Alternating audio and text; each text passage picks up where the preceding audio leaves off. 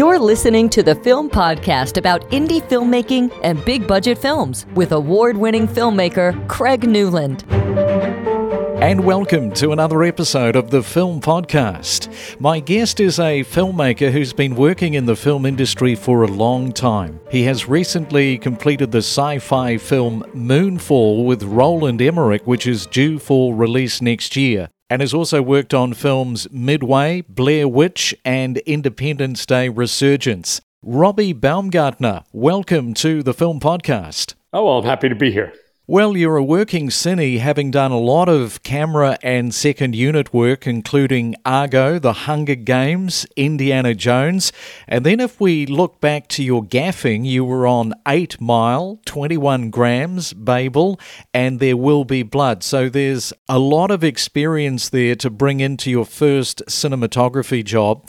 So tell us about that step up to DP and what your first job as a cine was and what you learned from it. Well, yeah, I started off in the business as a production assistant and quickly gravitated towards electric and lighting over camera, mainly because there wasn't an opportunity in camera. And once I got into electric, I realized at the time, sort of late 80s, once I got on my first real film set, that once they did the rehearsal, the director of photography spent an inordinate amount of time with the electricians and the grips. And I'm like, well, this seems like a very good place to try and come at learning about cinematography, because I quickly learned that a vast part of the job description or the job needs of a cinematographer were lighting the set.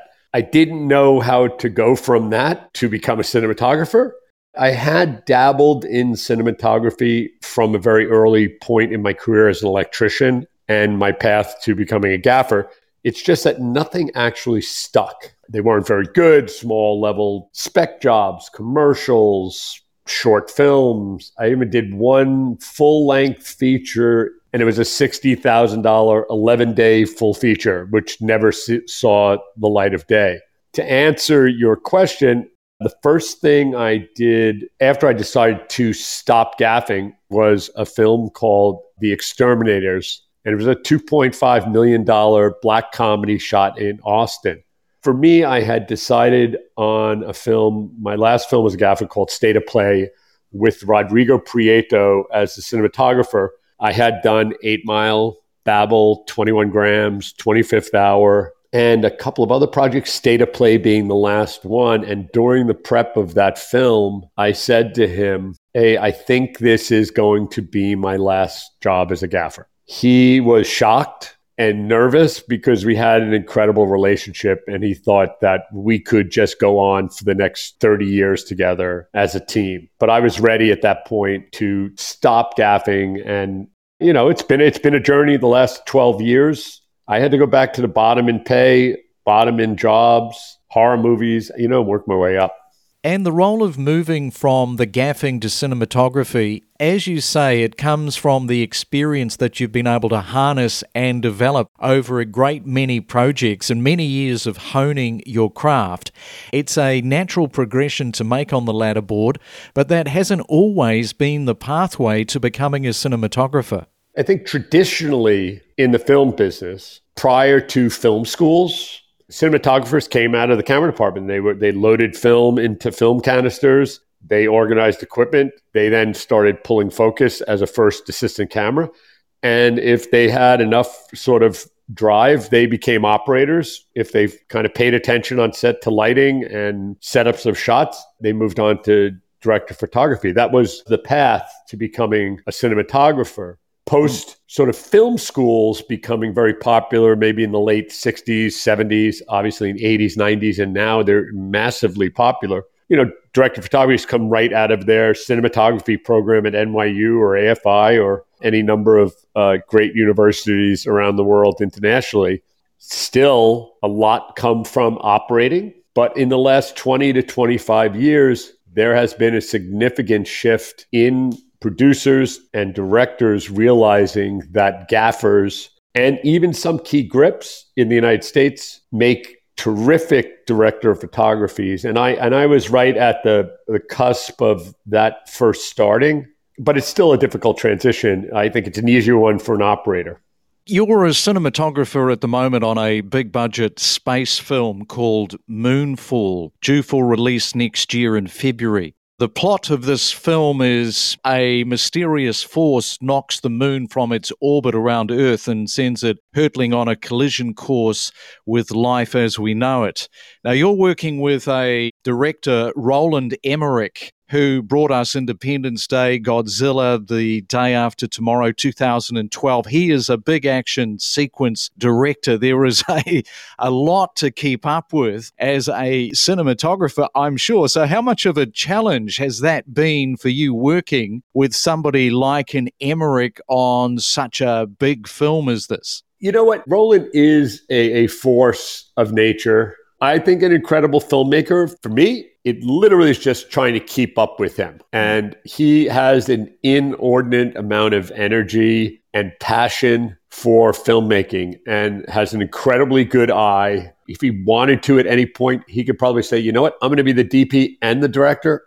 He is in some ways relatively easy to work with, even on the scope that he works, because he comes in knowing what he wants. It's my job to interpret that and get it there in like the most efficient, open way that I can possibly do it. And also, advance what he's doing. I started with him on Independence Day Resurgence, which was the 20-year anniversary sequel to Independence Day. And I came in as a replacement B camera operator.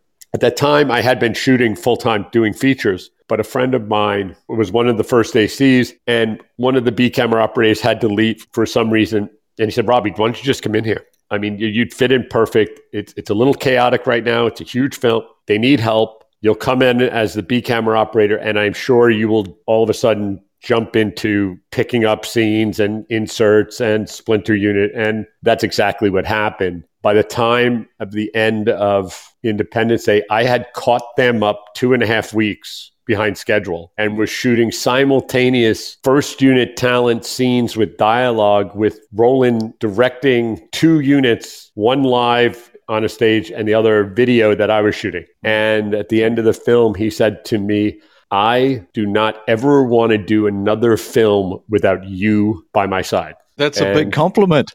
It was a huge compliment. He also followed it up with, have you ever thought about being a second unit director? I was very amazed and felt honored that he said it to me. I said, look, I have no interest in directing, but if you ever need me as a cinematographer anytime in the future, don't hesitate to call. Second unit or first unit. And we went on to do Midway next because Marcus Froderer, who had shot Independence Day Resurgence, was not available for Midway. And he told Roland, hey, just hire Robbie.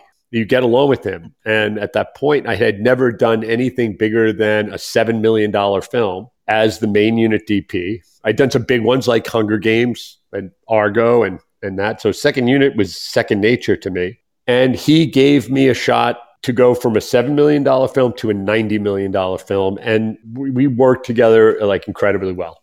So what went through your brain when he is offering you that gig on Midway? I mean, that is, one of those steps that it either comes along in your career or it doesn't. And fortunately for you, it came. Yeah. No, and I haven't had a lot of those, to be honest. I've kind of climbed the rungs of the ladder of a career every step of the way.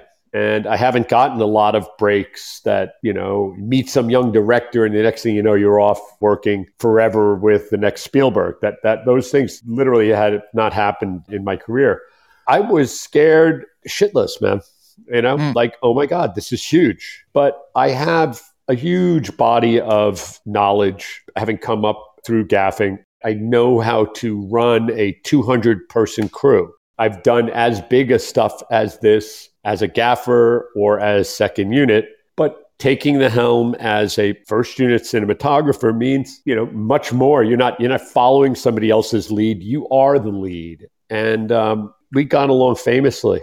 So you get that in the can, Midway, and then you find out that Roland wants you for this film Moonfall as his cinematographer. So talk that through. How did that evolve? How did you get that offer? Everybody involved on Midway, his longtime producer, Harold Klosser, who has done every one of his films since his first film in film school, has been his main producer. Really saw that the relationship that we had produced a very efficient filmmaking machine. And meaning that I complimented his style. I could be sort of a Roland whisperer and make the days go in a very efficient manner and get lots of setups that looked amazing. You know what I mean? So there was a very good energy there.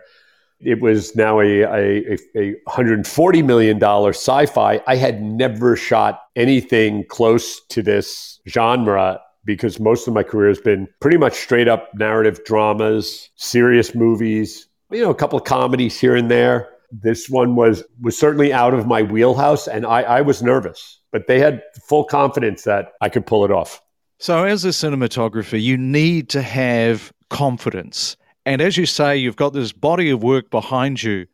But when you step on that set, day one on Moonfall, and Halle Berry is looking at you potentially, yeah, you start to think, oh shit, I've really got to deliver here. So talk me through that first day, especially for our indie filmmakers listening. Yeah. What was it like that first day stepping on set? I didn't sleep a whole lot the night before.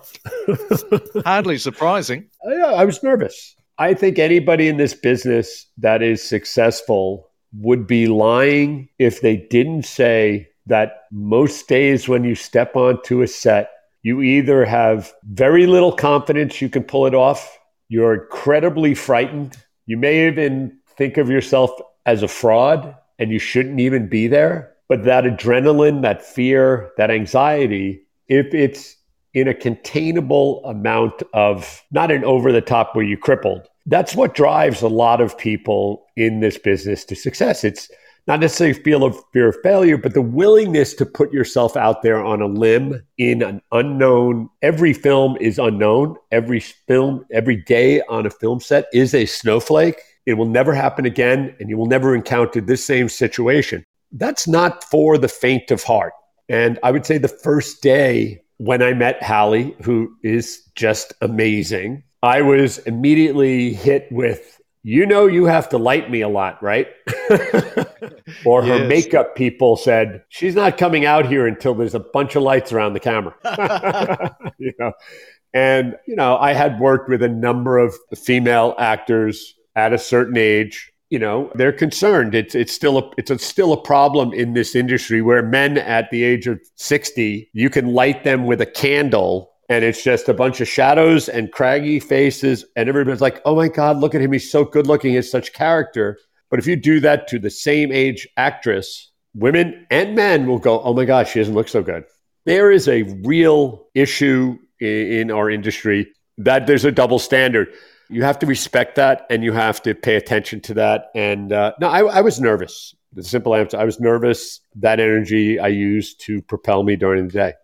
I was talking to David Gribble, an Australian cinematographer, and he was telling me about how when he was lighting Sammy Davis Jr. in one of the scenes, it was so difficult. He said, short of actually putting a spot on him, they had to find some really creative ways to bring the light up onto his face.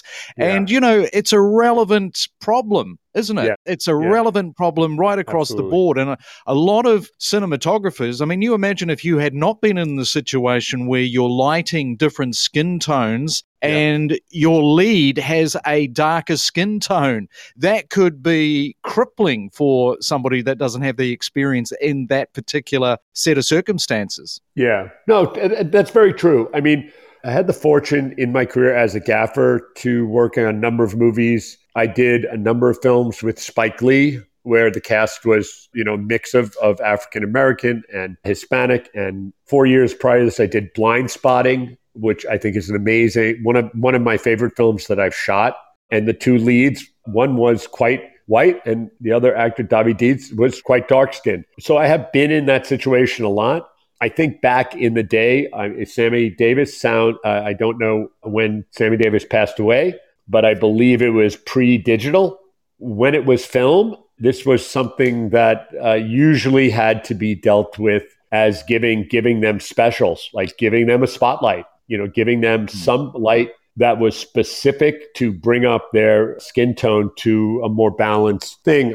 I feel these days with digital, what you see on the monitors on set is what you have, and the ranges with which you're working with in terms of from black to white are adjustable enough that I tend to not employ that technique anymore unless you have to for a given circumstance.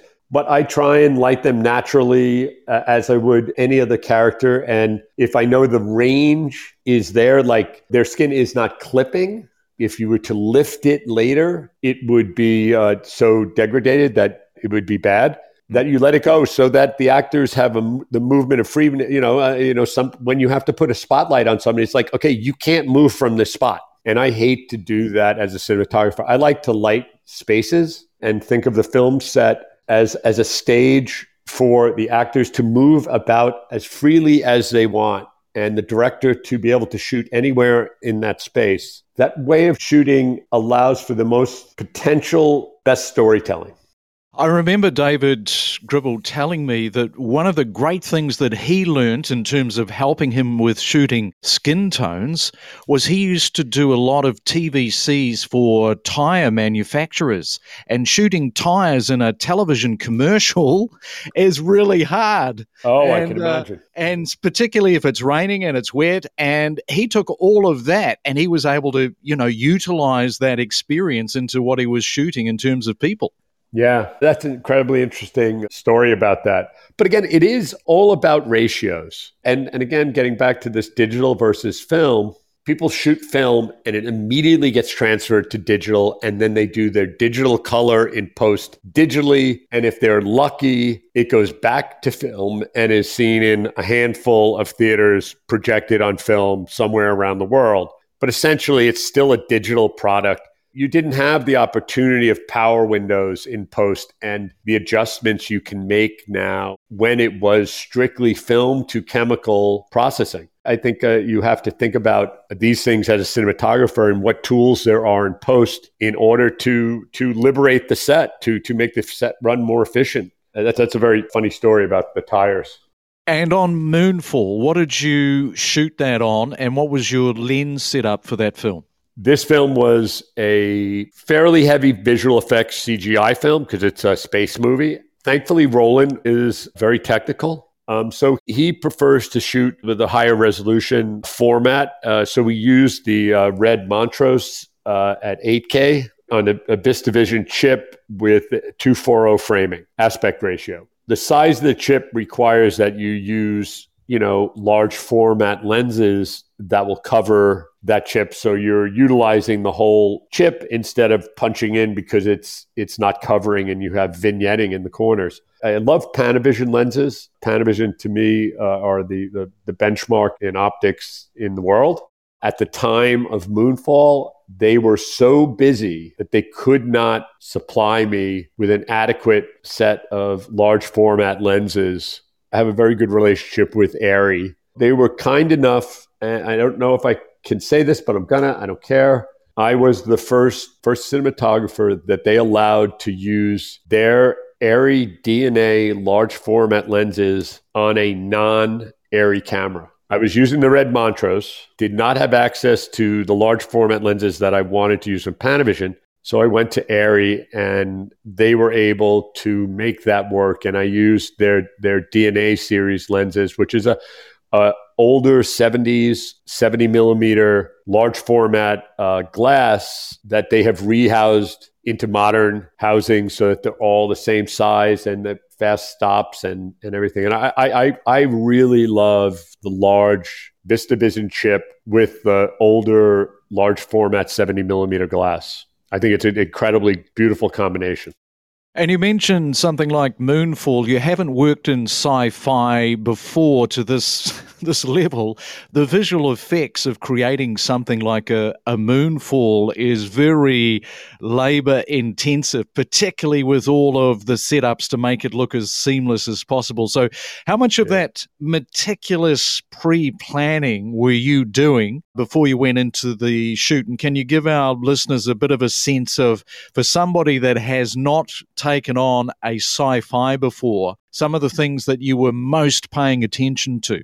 For me, I was nervous. It was daunting. A lot of the movie was pre-visualized, or you call it previs, very rudimentary animated storyboards. So a lot of the elements were in there. Obviously, they're not going to be the final visual effects elements.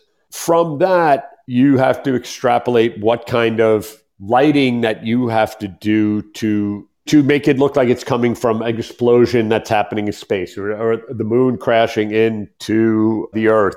The visual effects supervisor did a deep dive with NASA, with astrophysicists, about what would actually happen if the moon lost orbit and came into the Earth. So we based everything on what is known physics-wise and astrologically. For instance, as the moon enters our atmosphere, or a huge celestial body, the moon being the biggest one that's close to us, it would no longer be bouncing 5,600K sunlight as a white moon as we know it in the sky in its current orbit. As soon as it enters our atmosphere, there would be gravitational mass, friction, atmosphere, and it becomes a glowing, fiery orb, not a 5,600K lit white surface. So in these scenes where the moon was already in our atmosphere, coming very close to crashing into the Earth,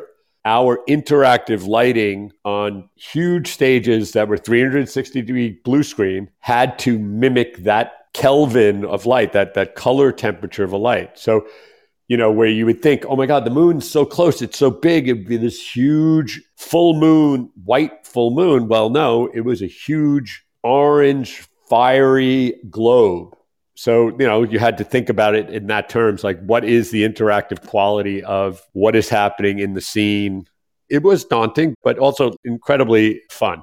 To a large extent, the CG team can get in there and offer real guidance and assistance for cinematographers. How much of that coalescing between the CG department and you as the cine were working hand in glove? Together, we quarantined in Montreal because it was right in the throes of COVID. I don't have that much knowledge about Maya or about these programs to build pre-visualizations, but I definitely sat in and discussed what I thought should be an element if it was going to be interactive, what it should be, where it should come from, so that it was something that I could produce on a stage to fit seamlessly into the final product. But Roland, in all of his movies, even the biggest and the boldest of the stuff he does, he is very much interested in always keeping connected to the actors. So he does not want to spend too much time in a 100% CG world, because I think he has an understanding. I have an understanding of this myself, going to movies like that. As soon as the people are off the screen and they're flying around and things are exploding, in my mind, I check out. And it's only when I come back to a face, a reaction, an emotion, a connection with the character, am I truly involved in the story. So he has to have a number of big set pieces that have no actors in them, but he quickly cuts back to the actors. So a lot of it was, I would say at least 65 to 75% is live action. And how many days to shoot the film? We shot, initially, we were going to do a 65-day schedule. Then COVID hit, about 10 to 15% of the budget. Instead of cutting the script or scenes, he just cut the amount of days down to 59, which just put a lot more on my plate every day. But we got it done in 59 days. And talking of COVID, unfortunately, you ended up catching COVID. Tell us about that. Yeah, well, it was not on Moonfall. It was on this film, Not Okay. I'd been vaccinated, had been very good over the course of a year and a half, and doing two projects to not have contracted it.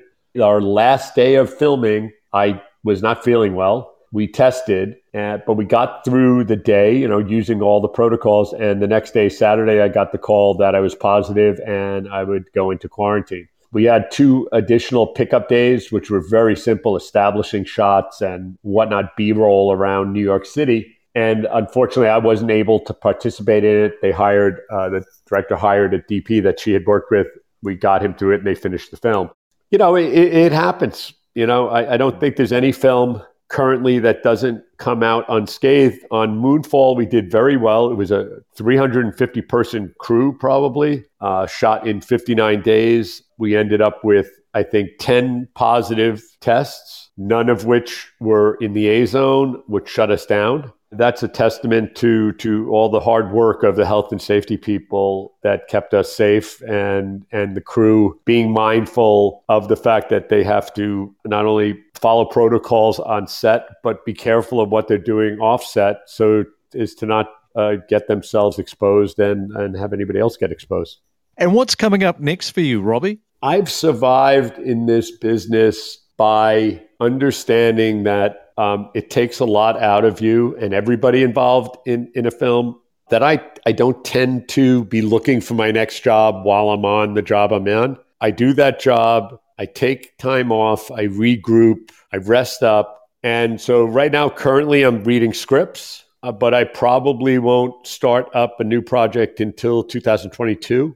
But I'm really looking forward to getting on another project. The one I did in New York, Not Okay, was a young 26-year-old female director, Quinn Shepard, who is just a phenomenon. She wrote a terrific script about her generation and all of the really, really complicated field that millennials operate in this hyperactive social media world. So it was all about influencers and cancel culture and doxing and people trying to be popular on a medium that is just on steroids. And it was a very real, very poignant, where you were laughing at one moment and you're cringing the next, saying like, oh my God, what are you doing? I felt very, very fortunate that out of a slew of director photographies that she interviewed, that she picked me, and it made me feel really, really promising about my future as a DP, that I'm not just going to be doing multi-$100 million event movies. My whole career as a gaffer was dramas, serious, meaningful movies. I would like to maintain a balance of both because they both have a place in my career. I like them both. So coming back to that social media, was that a film or a series? It's a Searchlight Hulu project that primarily is slated to stream, but they are so excited about it that they want to get it done and in the can and ready for South by Southwest in 2022. And depending on how all the bits and bobs come together, they are excited to make it a theatrical release as well. So it's not a series. Not a series. It's a film. Social media is going to be the death of us, right? So it's a very poignant piece of drama that sounds like what you've made is very much laser focused, particularly around the pandemic and the way that a section of our community are behaving. Oh, without a doubt. And that's why I did it. I thought the script was so good and Quinn so talented that I was just thrilled to be a part of it. Well, Robbie, thank you so much for coming on to the film podcast. I feel that a lot of our indie filmmakers, particularly those that are thinking about gripping around the electrics, cinematography, camera operating, visual effects, I think we've covered quite a bit there, are going to take something away from some of your thoughts and considerations. Just to add to that, I've been 33 years in this business. I started as a production assistant, did not go to film school, and I love this job as much as I did the first day I stepped onto a set. I come to work every day, and if they didn't pay me, I would still come to work. Luckily, I get paid quite handsomely now. But I would say to anybody out there, if you're going to film school, go to film school. Right now, currently, internationally, globally, this is an industry that is dying for talent, for diverse talent, for women, for people of color, for indigenous people. Literally, we're dying to make this industry as globally diverse as we can. And there's so much opportunity right now. And I have met some of the most amazing human beings in the film business working under warlike stress conditions. And what you find is the people that succeed in this business are just epically good human beings. And it's a great business to be in. I would employ anybody that has any creative bone or likes movies and television to give it a shot, because it's a phenomenal career. And just coming back quickly to that social media film, were you surprised by the younger talent, perhaps, with the storytelling? Because there's so many really great younger filmmakers coming through at the moment. Yeah, no, I mean, this was a lot of cell phones, computers, TikTok, Instagram. We had to photograph. I mean, I can't tell you the amount of inserts we have to do, because a lot of communication. I'm part of that too. I'll call people and I'll text more than I will call. So you had to communicate what plot lines and story points were happening on a computer and a cell phone in quite a lively way, if you can. So we tried to employ movement, shallow focus, lensing, framing, all of that to make this interesting and to give it life, because it is of the way we communicate these days. Well, thanks again, Robbie, for coming on to the film podcast, and all the very best too for Moonfall coming out in February next year. Yeah, thank you so much, Greg. And don't hesitate to reach out again. I'd be happy to be on again and talk to you more. You've been listening to the Film Podcast with Craig Newland, your weekly podcast about all things behind the camera and in front of it. Until next time, have a great week.